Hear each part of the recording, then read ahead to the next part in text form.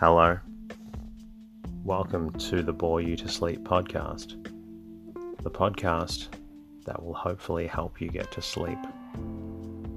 I am going to read an open source book, one that is not particularly interesting, but one that is hopefully boring enough to get you to sleep.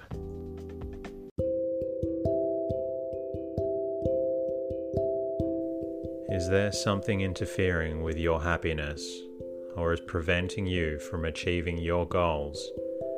I know there have been times in my life where I've struggled with sleeplessness, which is why I strive to help people everywhere with theirs.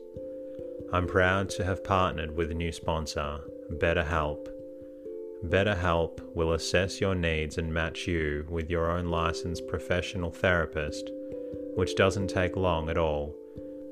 It's not a crisis line. It's not self-help. It is professional counseling done securely online. You can schedule weekly video or phone sessions in the comfort of your own home. You can also log in to your account anytime and send a message to your counselor when you need. You'll have access to a broad range of expertise in BetterHelp's counselor network, which may not be locally available in many areas. BetterHelp is committed to facilitating great therapeutic matches, so they make it easy and free to change counselors if needed. Visit trybetterhelp.com/bore you to sleep. That's trybetterhelp, and join over 500,000 people taking charge of their mental health. Special offer for Bore You to Sleep listeners with 10% off your first month at trybetterhelp.com/bore you to sleep.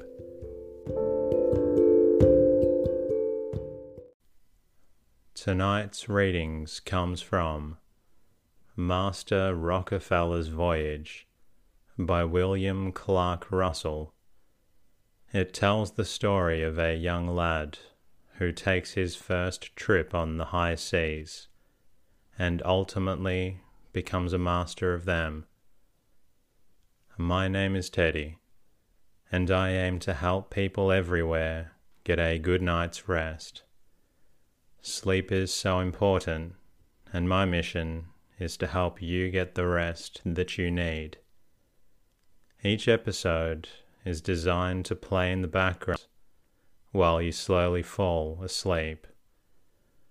Special thank you to iTunes listener Hugo de Pujo from Brazil. Apologies if I mispronounced your name. Thank you for your lovely review during the week.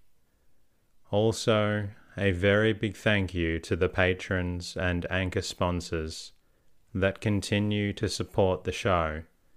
I am very grateful for your ongoing support. The podcast is completely free, and it's the support from listeners that allows me to keep bringing out more episodes.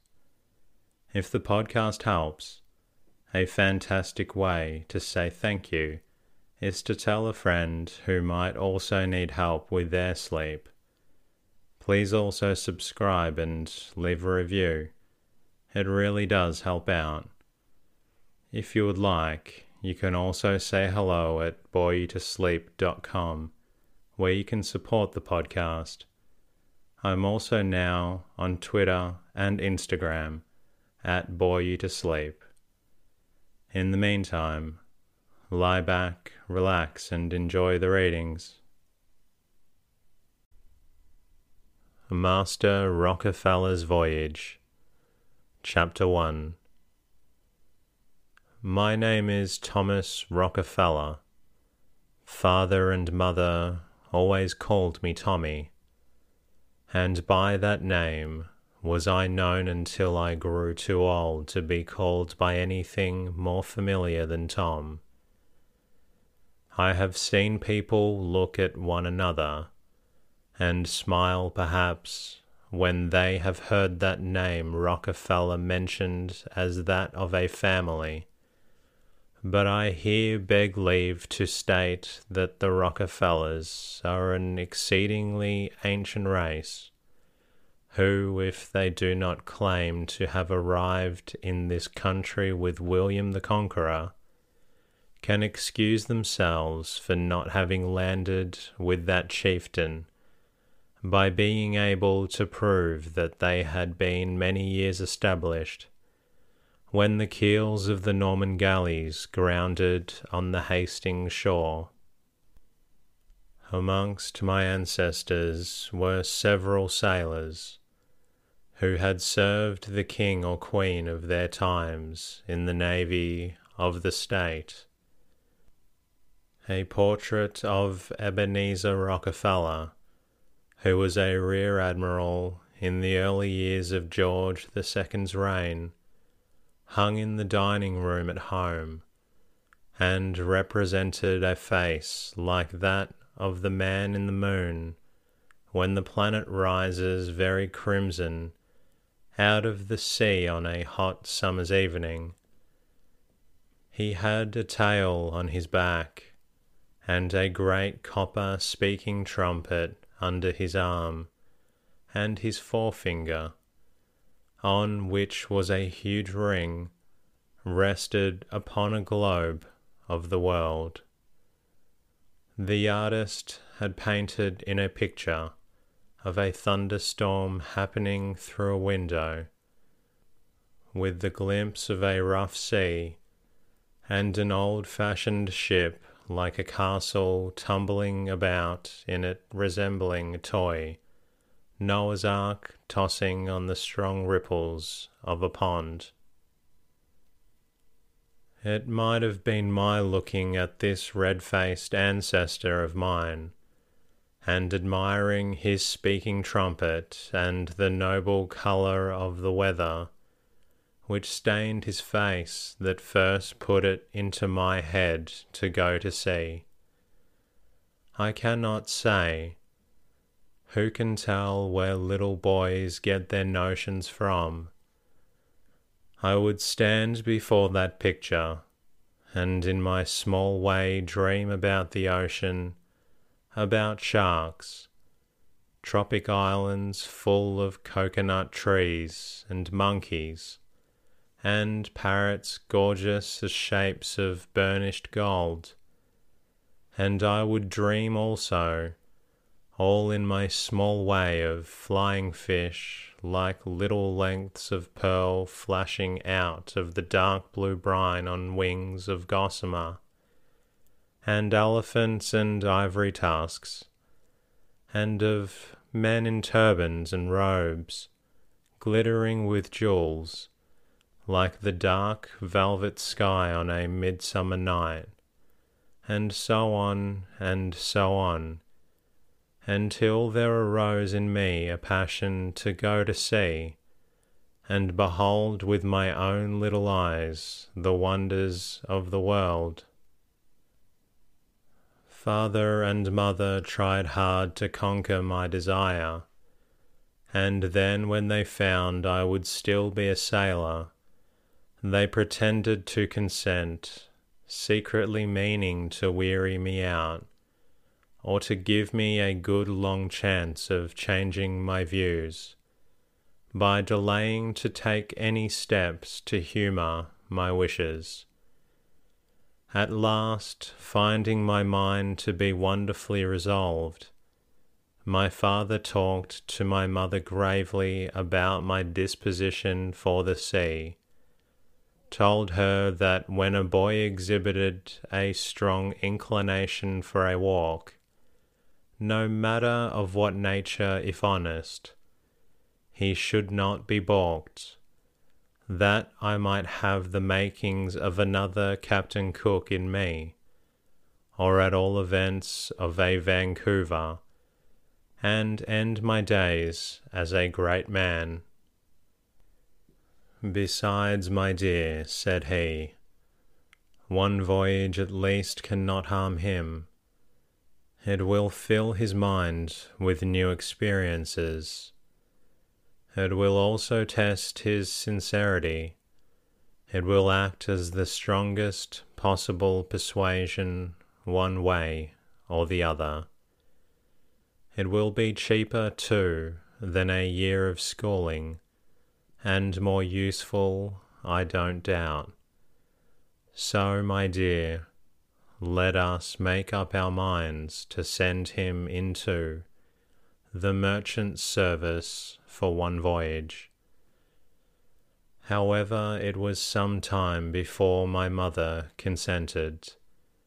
She would not very strongly have objected to the Royal Navy, she said, but she considered the merchant service too vulgar for a Rockafellar. "Vulgar, my dear," cried my father. "Why do you forget your own Uncle Martin was in the service of the Honourable East India Company?" "Oh, but," she answered, "Uncle Martin was always a perfect gentleman, and even he had been a common sailor on board a barge.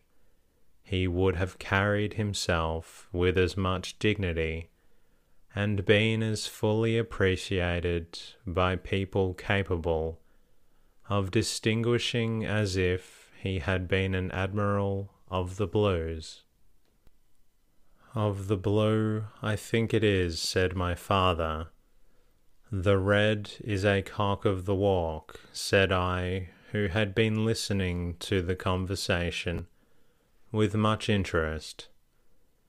Well, it ended, after many talks, in my mother agreeing with my father that one voyage could do me no harm, and that if I returned as eager for the sea life as I now was, it might prove as good a calling for me as any other vocation that could be named.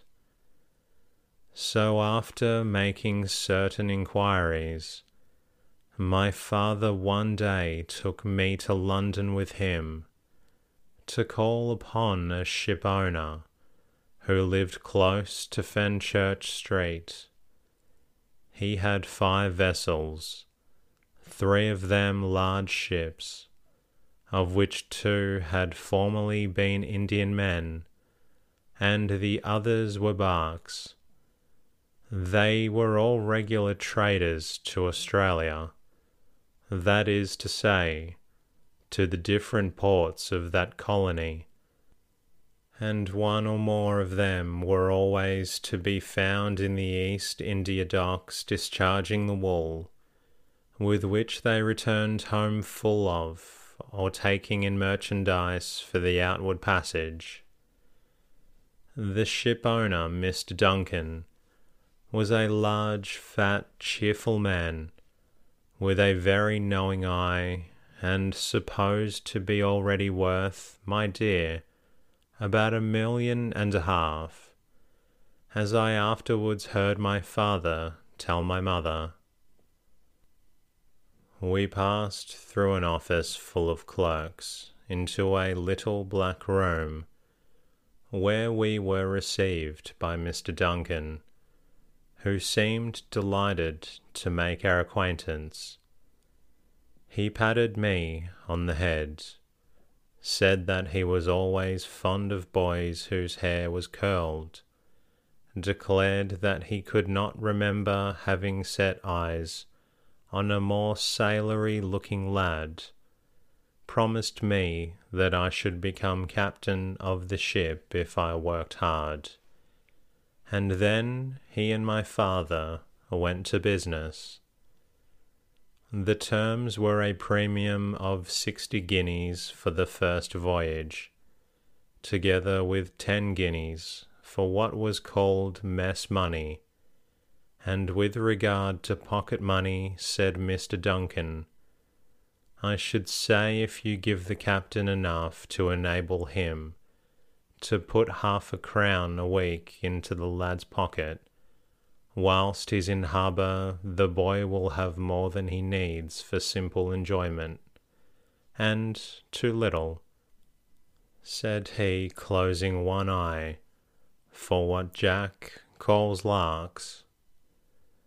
The name of the ship was the Lady Violet, and Mr. Duncan told us that she was commanded by Captain Tempest, who, notwithstanding his stormy name, was a gentlemanlike person of mild disposition, one of the best navigators out of the port of London, and beloved by all who sailed with him. "There is no flogging now, I think, sir, at sea," said my father. "Oh dear no," cried Mr. Duncan, smiling all over his immense crimson face. "A barbarous practice, sir, very happily suppressed ages ago." "How are boys punished," asked my father, "at sea when they deserve it?" "Why, sir," answered Mr. Duncan, "the captain usually sends them to his cabin, and lectures them paternally and tenderly. His admonitions rarely fail, but if there be great perversity, then possibly a little extra duty of trifling kind is given to them.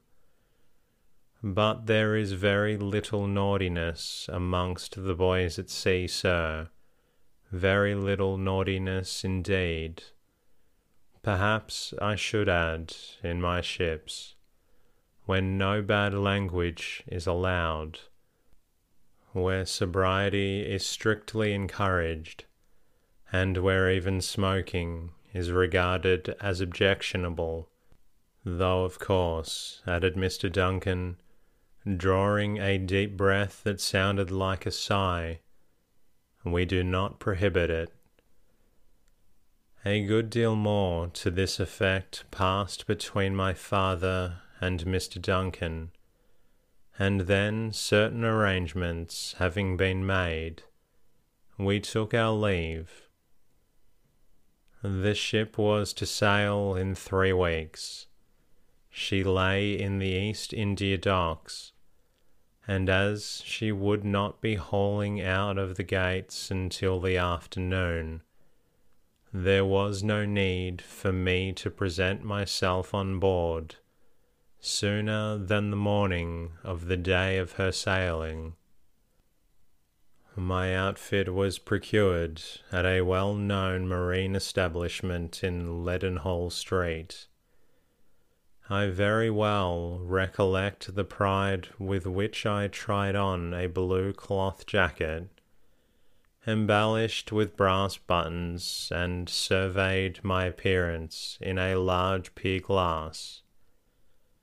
I had never before been dressed in brass buttons, and felt now that I was thus decorated, that I was a man indeed.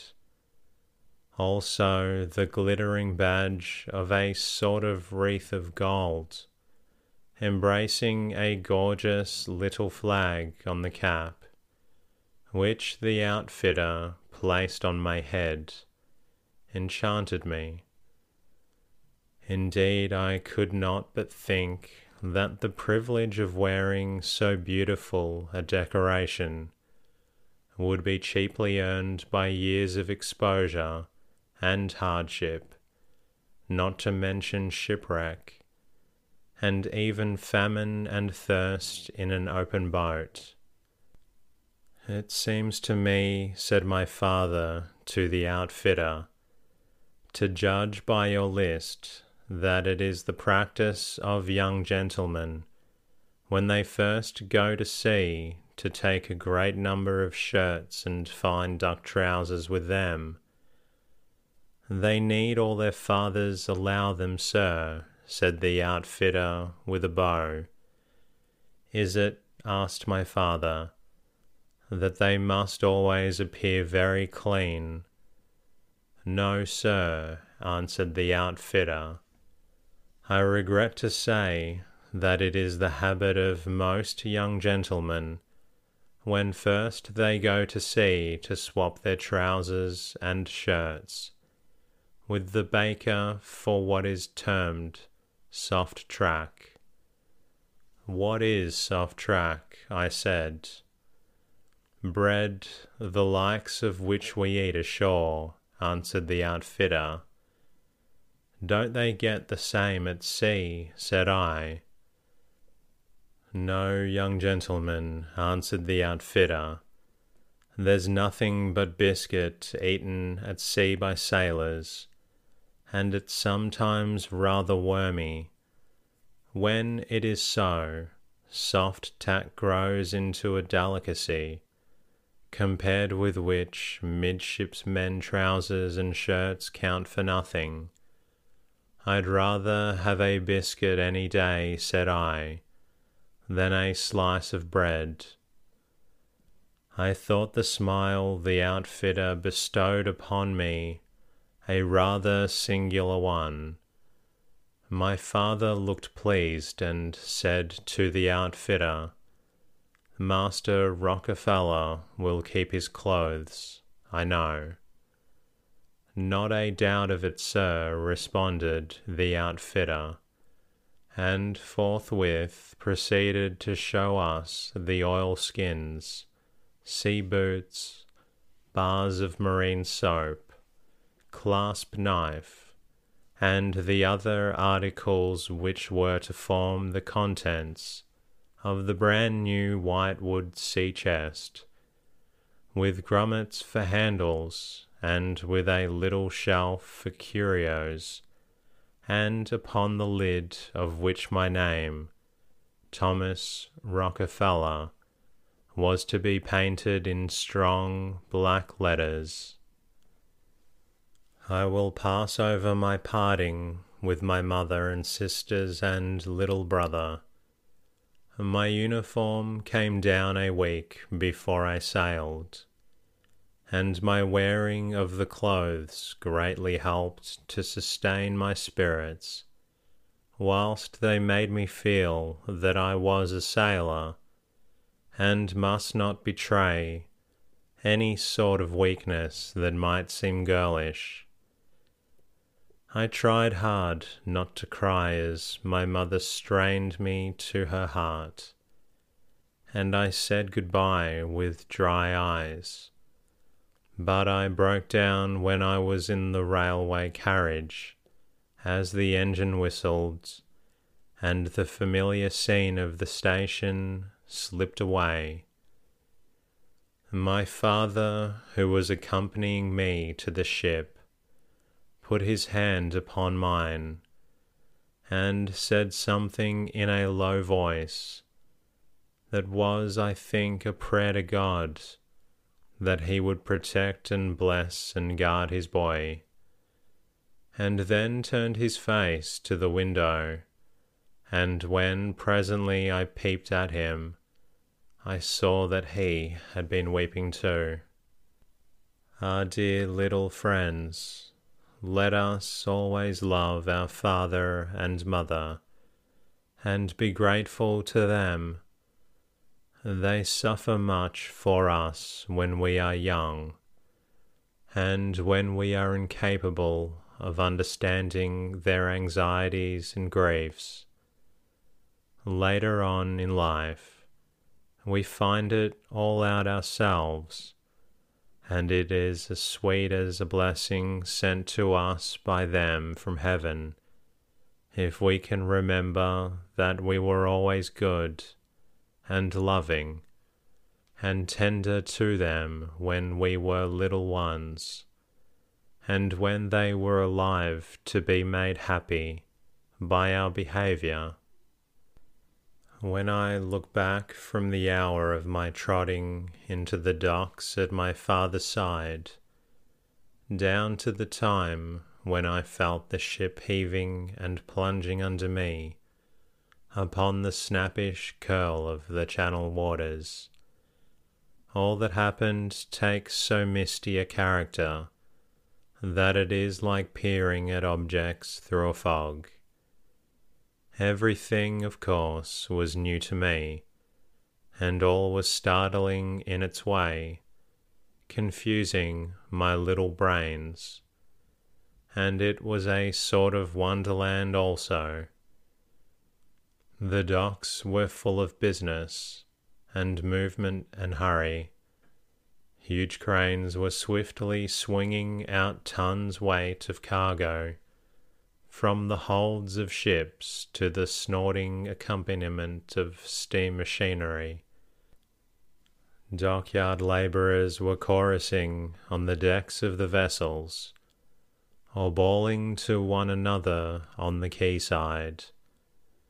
The earth trembled to the passage of heavy wagons, and the ear was distracted by the shrill whistling and roaring puffing of locomotives. There were fellows aloft on the ships, dismantling them of their spars, and rigging or bending sails, and sending up masts and crossing yards and revving gear for a fresh voyage. It was a brilliant October morning, with a keen shrill wind that made even the dirty Thames water of the docks tremble into a diamond bright flashing, and in this wind you seemed to taste the aromas of the countries, coffees and spices and fragrant produce, the mere flavour of which in the atmosphere sent the fancy roaming into the hot and shining lands. The Lady Violet still lay alongside the quay. I recollect thinking her an immense ship as we approached.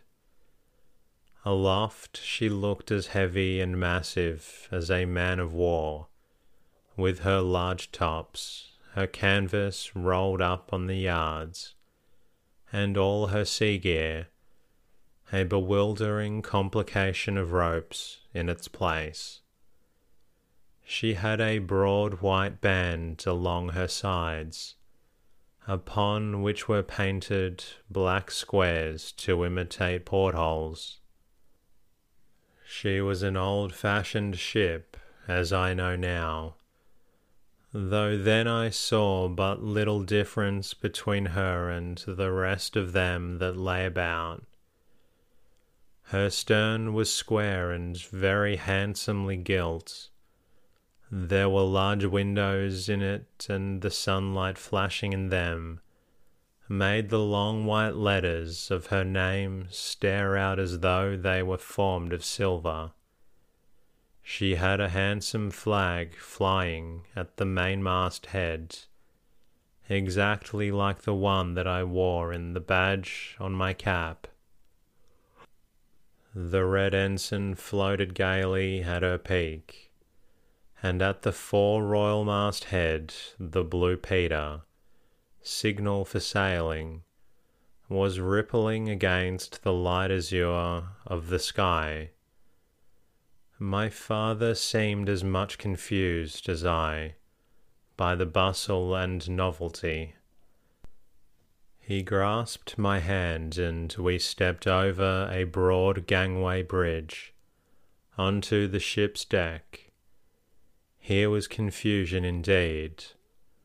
All sorts of ropes, ends knocking about, men on deck shouting to men in the hold, pigs grunting, babies crying, cocks crowing, and hens cackling, steerage passengers bound out as emigrants wandering dejectedly about, unshorn, melancholy men in slouched hats, pale-faced women with hollow cheeks, stained by recent tears, cowering under the break of the poop and gazing forlornly around them, and drunken sailors on the forecastle bawling out coarse, joking farewells to friends ashore. We went up a ladder that conducted us to the upper deck or poop, and when I noticed that along the rails on either side were stowed a great number of bales, of compressed hay as fodder for the sheep, which were bleating somewhere forward, and for a cow that was now and then giving vent to a sullen roar, as though she were vexed at being imprisoned in a great box. There was several midshipmen on the poop running about. They glanced at me out of the corner of their eyes as they passed. I could not but envy them, for they seemed quite at home, whilst here I was, trembling nervously by the side of my papa, staring up at all the masts and wondering if ever I should be made to creep up to those great heights, and if so, what was to become of me when I had reached the top. There was no need, indeed, to glance at my buttons to know that I was a first voyager. My wandering eyes and mouth were assurance as strong as though I had been labelled greenhorn. My father, stepping up to one of the midshipmen, asked if the captain was on board. "I don't think he is," said the youngster. "This is my son," said my father, "who has come to join the Lady Violet. Are there any formalities to go through? Any book to be signed by him? We are rather at a loss." All too young as I was to be an observer, I could see a spirit of laughing mischief flash into the lad's brown, handsome face, and I have no doubt that he would have told me to go forward and seek for the cook to report myself, or have started me on some other fool's errand of a like sort, but for a sunburnt man in a blue cloth coat coming up to us, and asking my father what he wanted, on which the midshipmen slunk away, and joined two other midshipmen, who, on his speaking to them, began to shake with laughter. "No, there is nothing to be done, sir," said the weather-stained man, in answer to my father's question. "I suppose your chest is aboard," he exclaimed, looking at me. "Better go below and see that your kit's arrived. We shall be warping out in a few minutes." "Are you one of the officers, sir?" asked my father. "I am the second mate, sir, and my name is Jones," answered the other. My father was about to put some further questions to him, but just then Mr. Jones, bawling out, "Right you are," to someone who had rushed to him to come from some part of the ship or the shore, and then he rushed away. And that concludes tonight's readings aboard the first voyage for this young lad. I hope you've enjoyed the episode. If you're not quite tired just yet, please feel free to listen to another episode. In the meantime, I'll be working on bringing you a new reading very soon. Good night.